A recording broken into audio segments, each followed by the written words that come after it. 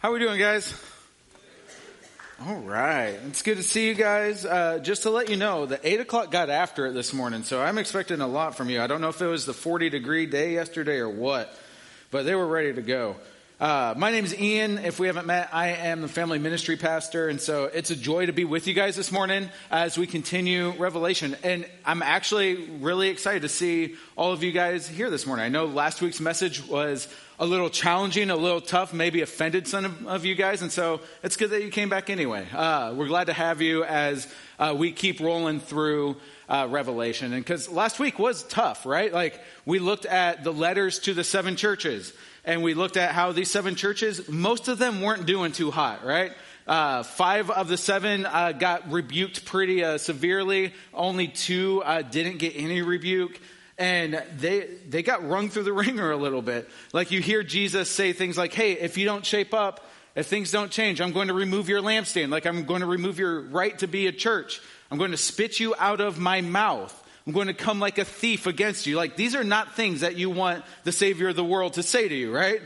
And so they heard all these really challenging things. And I think it's really important that we remember that this was a letter that was written to them. And so imagine that you're them and you just sat through the reading of those first 3 chapters all at one time. And now you're probably starting to think, okay, I've been told not to compromise. I have been told to conquer, and I don't really know what to do with that. Like, you could start to imagine that they're starting to think, all right, that's good and all, Jesus. You want me to conquer, you don't want me to compromise. But it's like, have you seen the world that I live in? Do you know what the emperor is doing to Christians right now? Do you know the sin that is so enticing? Like, do you know all these material things that I could be having right now? And we start to see that maybe they start wondering and questions like, God, how am I even supposed to conquer? How am I supposed to not compromise in this life? How am I supposed to remain faithful in the midst of what is going on? And maybe you guys can think some of the same things sometimes. Like, I know I can, like, even just sitting in here last week and hearing the sermon on compromise, I just start thinking through, it's like, man, what ways have I been compromising? What ways have I not been faithful to God? What ways would he rebuke me personally? And that wasn't a fun thing to think about, but it was important. And it got me to the point where I was like, man, how do I even do this? Like, how do I remain faithful? How do I not compromise? And maybe you guys are kind of in the same spot this morning. And you look back at your week and you start looking at, like, man, how do I even obey Jesus? How can I even walk in obedience? How can I even remain faithful? How do I not compromise my faith to this world that is always begging me to? How can I remain faithful when this world is so faithless and culture is doing whatever culture is doing, politics is doing whatever politics is doing, and it's just ruining everything going on around me? How do I remain faithful to that? And really the question behind that is, it's like, how do I worship God in the midst of this world? Because every compromising issue is a worship issue, right? Like, every time you compromise, you are saying, hey, I'm choosing to worship this over God. I'm choosing to listen to culture instead of my creator. I'm choosing to do all these things instead of what God has called me to do. And our compromise is actually a worship issue. And so the real question is, like, how can we really worship God in this world that we live in? How can we really worship God in this world that we live in? And this morning, that's really where Revelation is going to be taking us. We're going to jump into Revelation 4 in just a second, and we get another vision that John receives. And this vision, it's a beautiful vision of the throne room of heaven. And really what we see happening is, this isn't just a vision of what's going to happen someday. We'll get to some of those things in a bit. But what we see right away in the throne room is what's currently happening. It's like a reality that we can't see with our own eyes, but something that's actually going on right now. Like, anyone seen Stranger Things in here? Anyone watch Stranger Things? No, a few people want to admit to watching Dungeons and Dragons in church. Okay, come on, guys, sinners. Just kidding. I mean, you are a sinner. But in Stranger Things, there's what's called the Upside Down, where it's this alternate reality that is taking place and affecting the reality that the characters are actually living in. They can't see it, but they feel the effects of it. and it's there, it's real. And that's kind of what we're going to see from John, that this vision of heaven that we're going to enter into this morning, it's not just some far out thing. It's a reality that is taking place. And when we see this reality, when we see who is in this reality and what is taking place in this reality, man, it changes everything. And going to be honest with you, over the next couple chapters and for the rest of the letter of Revelation, there's going to be some weird stuff talked about. There's going to be some weird images, some imagery that we'll see, some weird symbols. It's okay. Like, we'll get through it together. And I don't want you to get so distracted by the weird stuff that you miss the important stuff, okay? So we're going to focus on the important stuff. We'll talk about the weird stuff a little bit, but we're going to focus on the important stuff as we go through this. You guys ready? Let's do it. Revelation chapter 4. It says, after this, I looked, and behold, a door standing open in heaven. And the first voice, which I had heard speaking to me like a trumpet, said, come up here, and I will show you what must take place after this. So this is just the introduction to the vision that John is going to have. He sees this door to heaven. He hears Jesus, which we see described, his voice is described similarly in Revelation 1, calling to John saying, hey, come up here. Let me show you what's going to happen. And then at once I was in the Spirit, and behold, a throne stood in heaven, with one seated on the throne. And he who sat there had the appearance of jasper and carnelian. And so I want to pause there for a second, because we see this vision. But before John has shown anything that is going to happen in the future, before he's shown any stuff about end times, any apocalyptic stuff, what does he see? What is he showing? The throne. He's shown the throne of God and God on the throne. And the thing about it is, John doesn't even try to describe God like he describes Jesus in chapter 1.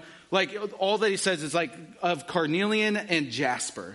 It's like two precious jewels. He's like saying, I can't really describe it, but just know that even in heaven, God is so set apart.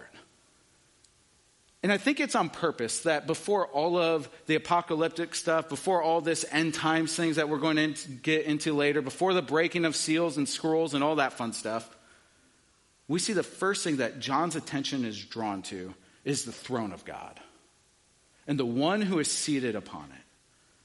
And the one who is seated upon it can't even be described. Like, even in heaven, like, get your best picture of heaven right now.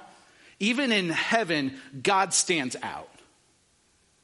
Even in heaven, God stands out. And that's the first thing that John sees. And then we continue. It says, around the throne was a rainbow that had the appearance of an emerald. And around the throne were 24 thrones, and seated on the thrones were 24 elders, clothed in white garments with gold crowns on their heads. From the throne came flashes of lightning and rumblings and peals of thunder. And before the throne were burning 7 torches of fire, which are the 7 spirits of God. And before the throne there was, as it were, a sea of glass like crystal. And around the throne, on each side of the throne, are 4 living creatures full of eyes in front and behind. The first living creature like a lion, the second living creature like an ox, the third living creature with the face of a man, and the fourth living creature like an eagle in flight. And the 4 living creatures, each of them with 6 wings, are full of eyes all around and within. That's kind of an overwhelming picture, isn't it? Like, we see this image of God on the throne who is so set apart that John can't even describe him. And then we see all of these things around the throne. And like I said, there's a lot of imagery and things in here that might be kind of hard to understand. We're just going to fly through those real quick just to kind of get a better understanding of what we're seeing here. We see, at first, we see a rainbow around the throne with the appearance of emerald. And this rainbow often is symbolizing of God's mercy and his faithfulness towards humanity. And so we see his faithfulness and mercy on display. Then we see 24 thrones with elders on these 24 thrones. And there's a little bit of debate about who the elders are, what their purpose is.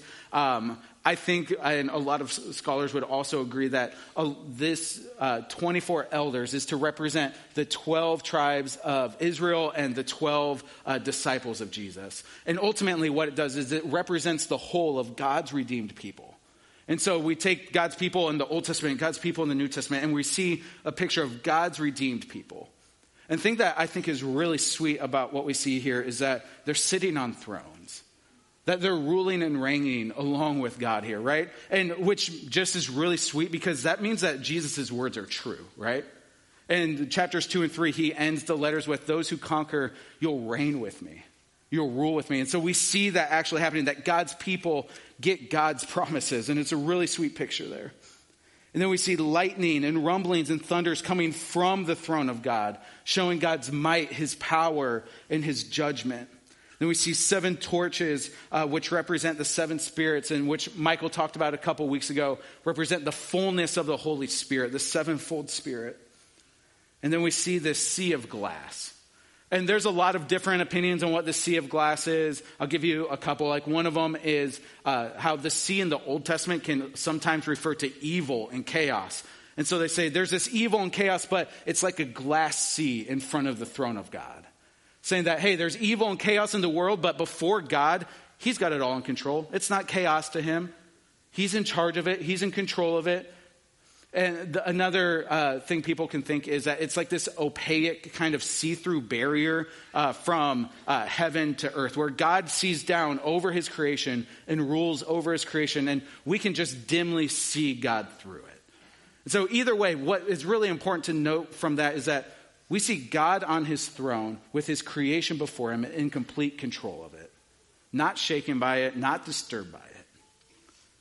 And so that's what we see so far. And then we get to the really weird stuff, right? Like we get to these creatures, like you see them described. And around the throne, on each side of the throne, are 4 living creatures full of eyes in front and behind. They have a lion head. They're like a lion, an ox, a man's face, an eagle in flight. They have 6 wings full of eyes all around and within. Like, I would encourage you to read that description to your kids and tell them to draw it and see what kind of nightmares they have. Could be kind of fun.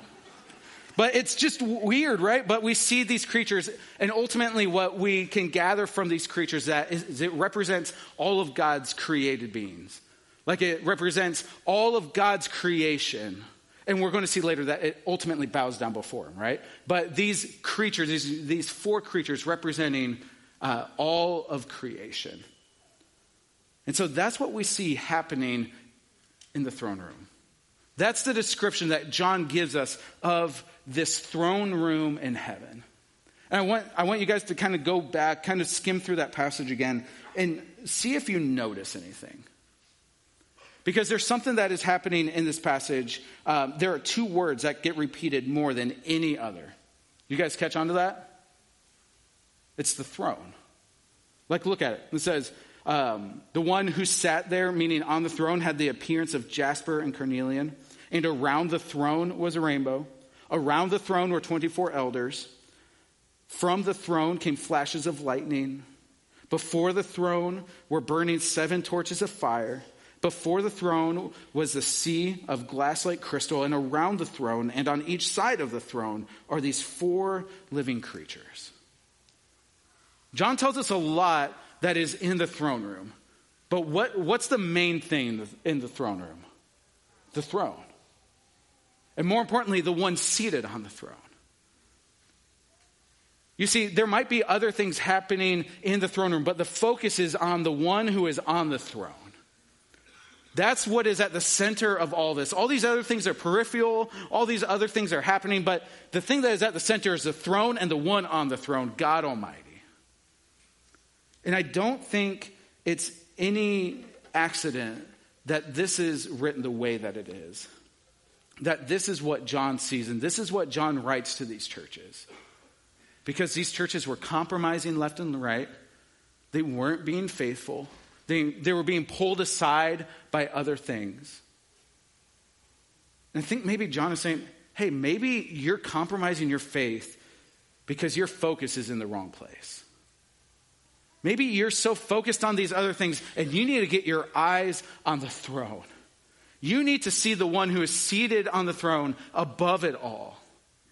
Like, stop getting distracted by everything else going around. Like, have you guys ever been distracted by anything when you should have been focused on something else? A couple of you? Yeah, we all have. Anyone do it while driving? No one wants to admit to a couple of you are.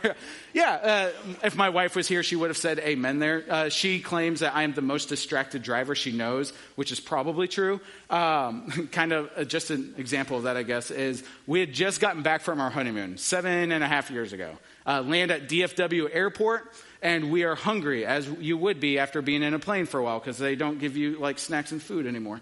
And so we're hungry, and so like any normal person, I pull out my phone, and what do you think I type in? Taco Bell, right? Like you already know. I got Taco Bell pulled up. I open up Google Maps, type it in. The only problem is I'd already started driving as I was doing this. And my wife, her famous line is, "Can I help you with something?" And my answer is always no. I should have said yes. Because as I'm typing in Taco Bell, I hit go. I realize as I look up that I am not turning like I should be turning.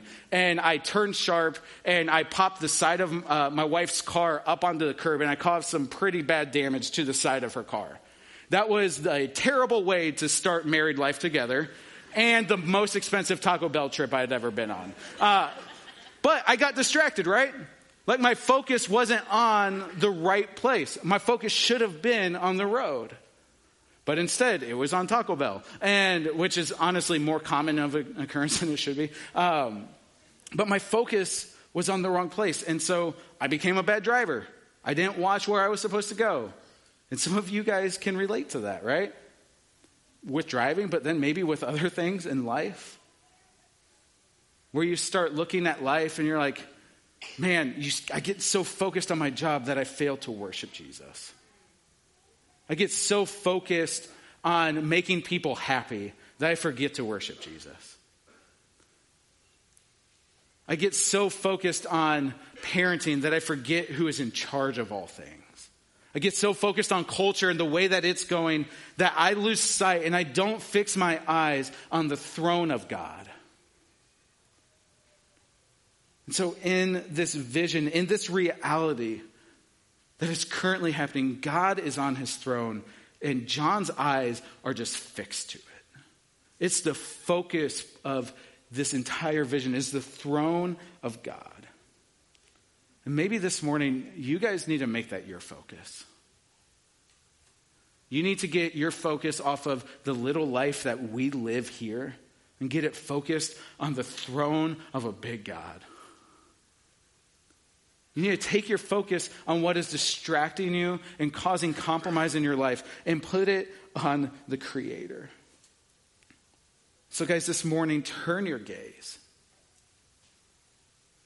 Turn your gaze. Get it off of the world around you.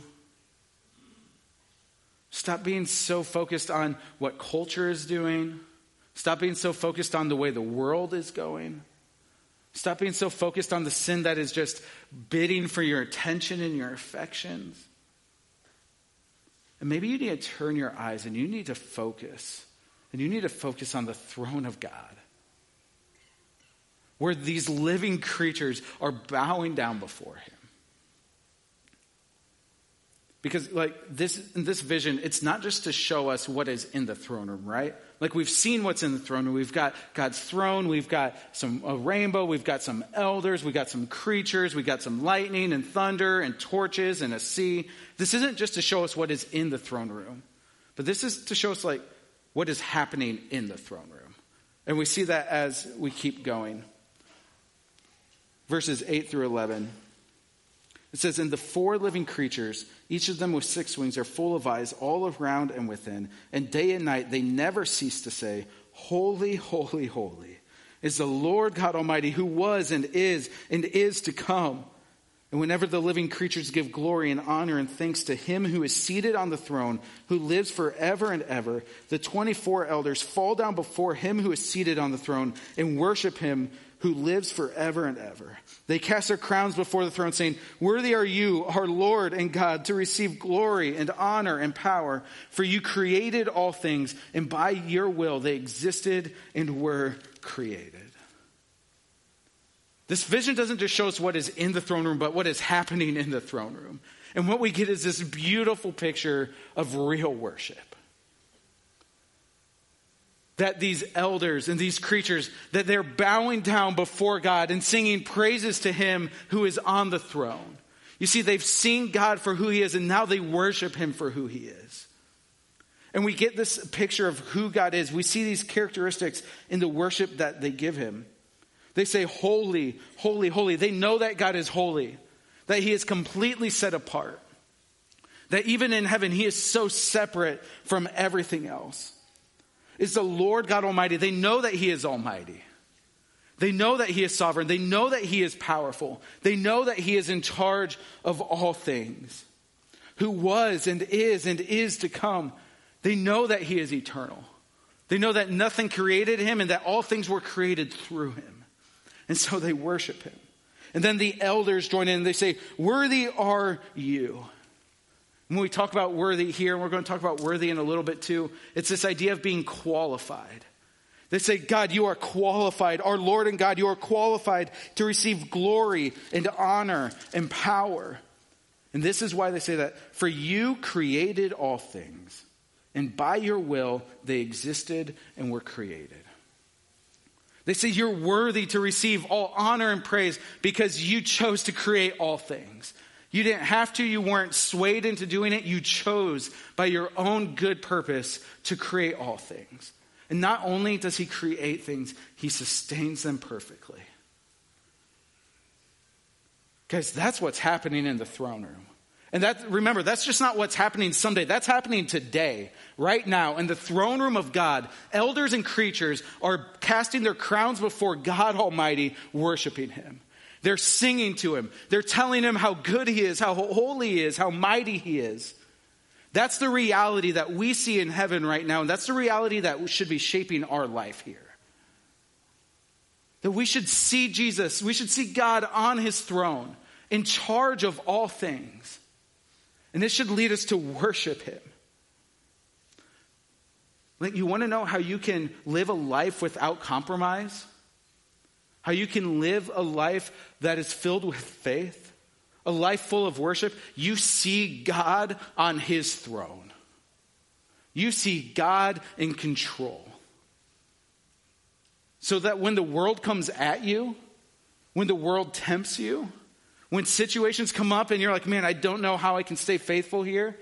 You get your eyes off what is going on here on earth, and you get your eyes focused on the throne room of God, where God is seated in complete control of all things. And you worship him. When I say worship, yes, sing to him. Yes, we love singing to him. And I love hearing you guys sing to him. Like, one of my favorite things on a Sunday is being able to worship with you guys through song. And sometimes you guys just sing so loud and beautiful that I just close my eyes and I let your singing minister to my heart too. But I'm not just talking about worship and singing, because there's like a posture that the elders take here. And that posture is one of bowing down. And by bowing down, they're saying, we submit our life to you. You are in charge of us. So when you rightly see God, you're going to worship God. And you're not just going to sing, you're going to bow down, because God is worthy of more than just your song. He's worthy of your life. He's worthy of more than just you singing to him. He's worthy of you living for him. And that is an act of worship. Guys, God is on his throne, worthy of all worship and honor and praise. And who else could there be greater to submit your life to? Your spouse? If you've been married for more than a minute, you know that's not true. Yourself? And you can't even floss every night. How are you supposed to control things? Right? That's a personal one for me. Who else is there to be worthy of all of our worship, honor, and praise in our life? Only God, who is on the throne. And you want to not compromise in this culture, you need to see what's really happening. You need to see what's happening in heaven right now. That God is on his throne in control of all things, being worshipped. That's the God that you need to see. But we need to keep going, because that's not all that we see happening here in the throne room. We'll keep going in Revelation chapter 5. We see more happening here in this throne room. It says, "Then I saw in the right hand of him who is seated on the throne a scroll written within and on the back, sealed with 7 seals." So we're back in the throne room. We're back focused on God, where our attention should be. And we see that God has a scroll. And he's holding the scroll. And we'll get more into the scroll next week. We'll see some breaking of seals. And that's when all the fun stuff happens. That's why y'all are here probably. But we'll get into that more next week. But we see this scroll. What you need to know about now is that it represents God's redemptive plan. That this scroll represents God's plan of redemption. And he is holding it. But guess what? It's sealed.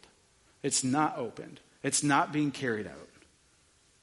And so we see this scroll is sealed. And then it continues, it says, "And I saw a mighty angel proclaiming with a loud voice, 'Who is worthy to open the scroll and break its seals?' And no one in heaven or on earth or under the earth was able to open the scroll or to look into it. And I began to weep loudly because no one was found worthy to open the scroll or look into it." So John sees God have the scroll in his hand, sealed up, and no one is able to take it. No one is able to open it. And John just weeps, which I've never wept for not being able to read something, but John apparently does. He sees that no one can take this scroll, and he weeps loudly because he knows what this scroll represents. He knows that it's God's redemptive plan. And if no one can take it, how is God's redemption going to come to earth? How is all things going to be restored unto him? How are all things going to be made right? John has seen the way that the earth is. He has seen what is happening in culture, and he's seen heaven. He's like, how is this supposed to intersect? Like, how is this going to come to pass? No one is worthy to take the scroll. Like, imagine if the world that we live in was the best that it was ever going to be. Man, what greater cause for weeping would there be? So John is distraught. He's weeping because there's a scroll that can't be opened. But then something happens in verse 5. It says, "And one of the elders said to me, 'Weep no more. Behold, the Lion of the tribe of Judah, the Root of David, has conquered so that he can open the scroll and its 7 seals.'" Because this is the only command we see in this chapter, right? It says, "Weep no more, and behold the Lion." He's saying, I know you're sad. You should be sad if this were reality. But guess what? There is one who is worthy.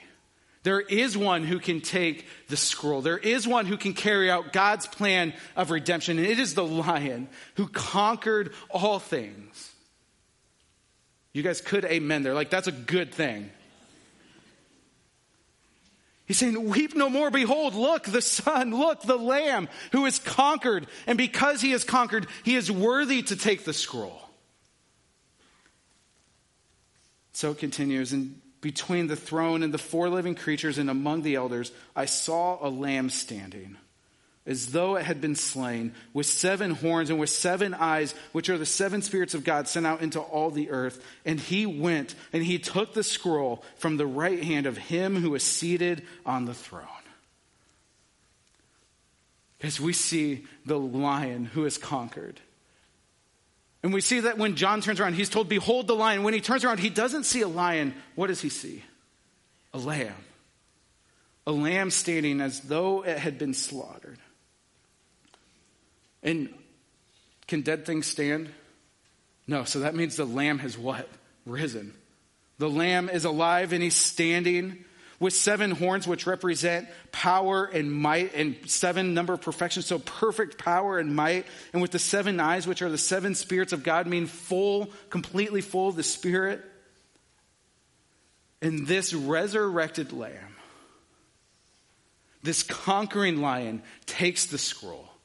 God gives him the scroll saying, "You are worthy to carry out my plan of redemption on this world." And he gives it to Jesus. Guys, that's the Jesus that we see here. A Jesus who has been given all authority, who stands, though once slain, now resurrected in all power, who has conquered all things. That's the Jesus that we see here. That's the Jesus that John is told to behold.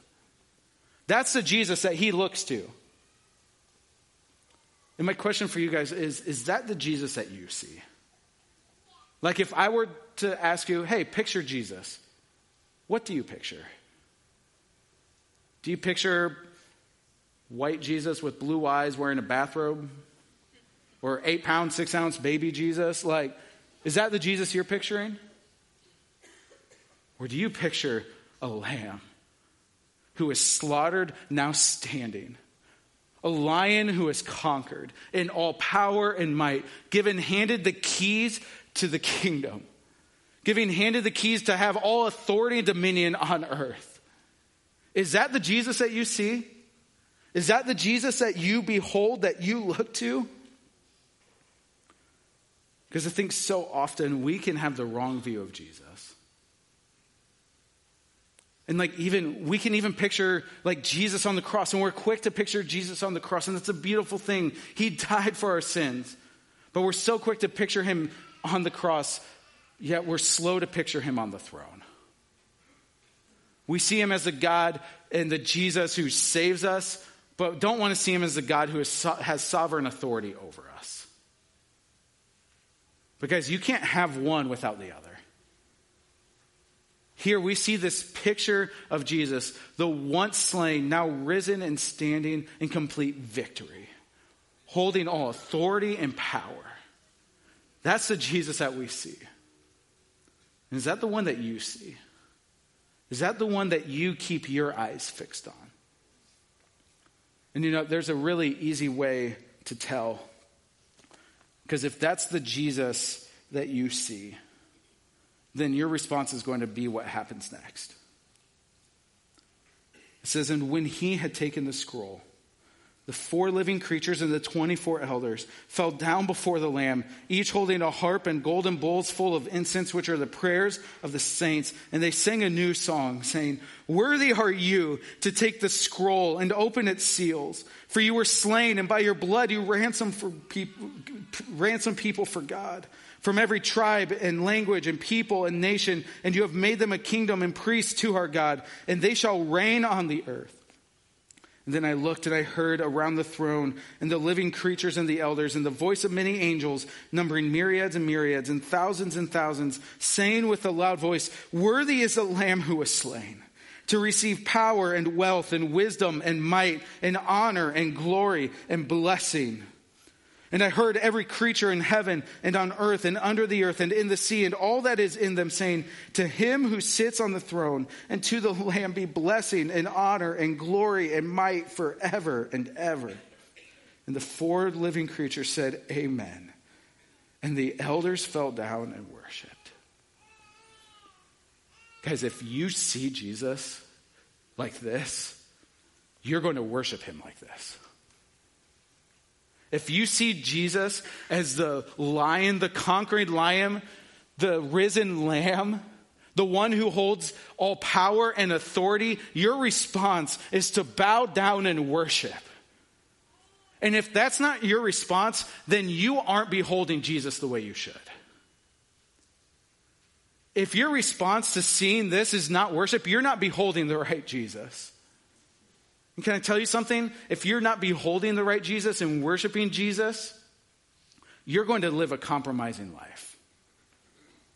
You're going to have your focus drifting left and right all the time. Things of this world are going to tempt you. They're going to sway you. They're going to pull your attention and your affection. You want to know the key to not having that happen? Behold Jesus. See him, worship him for who he is. That's really what these 2 chapters are all about, right? Like in chapter 4, we see God on his throne and people worship him because they know who he is. They've seen who he is. Here we see Jesus, the conquering king, and people worship him and bow down before him. Guys, all this comes down to we need to clearly see who God is. You want to not compromise in this life. You want to remain faithful. You need to clearly see who God is. And as you clearly see who God is, you're going to live a life of worship to him. You could say it like this: clearly seeing Jesus leads to the uncompromising worship of Jesus. Clearly seeing Jesus leads to the uncompromising worship of Jesus. So when you start to look at your own life, where are you making compromises? Where are you failing to worship? Where is your attention getting shifted and directed at other things, lesser things? The call this morning is lift your gaze. Behold Jesus. See him. See him on the throne, victorious over all things, holding our future in his hand. And as you see him as that, worship him. Worship him because you know he is worthy of all honor and praise, because he has conquered all things. That's what we're called to do this morning. In church, we can be a conquering people. You can be a conquering person. Not because you're really good, quite the opposite actually. Not because you can work really hard at it, just pull up your bootstraps, roll up your sleeves, get to work, let's not compromise. No, the way that you can live a non-compromising life is a life lived in worship to God because you have clearly seen him. And so this week, that's all I want you to do. I want you to fix your eyes on Jesus. Fix your gaze on him. See him for who he really is. Like if you have a really bad week this week, fix your eyes on Jesus. Because he has conquered all things. He is in control of all things. He's making all things new. Fix your eyes on him. If you have a really good week, fix your eyes on Jesus, knowing that he gives good gifts. And that the best gift of all is that we get to be with him forever. So no matter how good of a week you have, you can fix your eyes on Jesus, knowing that he is better. And as you fix your eyes on him, as you gaze upon him, and you see him for who he really is, you worship him. Like you worship him now as we get ready to sing and take communion. You worship him at work on Monday. You worship him at the dinner table on Tuesday. When you go to your campus on Thursday. When you're in the break room on Friday and out with your friends on Saturday. You live a life worshiping Jesus because you have seen him for who he is. Because that's what we want to start doing. That's what we want to continue doing. That's what we want to define our life. And so this morning we're going to continue by entering into a time of communion. We're going to keep singing and worshiping through song. And so as you come and take communion, I want you to picture and remember Jesus. Remember him as the Lamb who was slain for your sins. Who was slain for your forgiveness. But in the very same breath, see him as the Jesus who has conquered all things. The Lion who has conquered sin, Satan, and death. And fix your eyes on him. Remember him as you take communion. And then after you do that, guys, I want you to sing.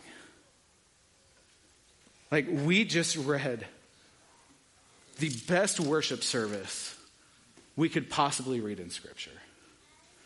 We see holy, holy, holy is the Lord God Almighty, who was and is to come. Worthy are you, our Lord and God, to receive glory and honor and power. For you created all things, and by your will they existed and were created. Worthy are you to take the scroll and to open its seals. For you were slain, and by your blood you ransomed people for God. From every tribe and language and people and nation, you have made them a kingdom and priests to our God, and they shall reign on the earth. Worthy is the Lamb who was slain to receive power and wealth and wisdom and might and honor and glory and blessing. To him who sits on the throne and to the Lamb be blessing and honor and glory and might forever and ever. Amen. Guys, that is the song in heaven right now. And it's a song that we get to join in singing. And we don't have to wait till eternity to sing praises to God like this. We can join in now. And so as you take communion, remember Jesus. who was slain for your sins, who has conquered sin, Satan, and death. And as you do that, let's sing and worship the God who is worthy of it. Amen? Let's pray. God, you are the only one who is worthy of our affections, who is worthy of our worship. And we so quickly get our eyes fixed on other things, so quick to compromise. And God, this morning, may we fix our eyes on you, the creator and sustainer of all things, the forgiver of our sins, the risen Lamb, the conquering Lion. May we fix our eyes on you. And may that fuel our worship of you now and the rest of this week. It's in Jesus' name we pray. Amen.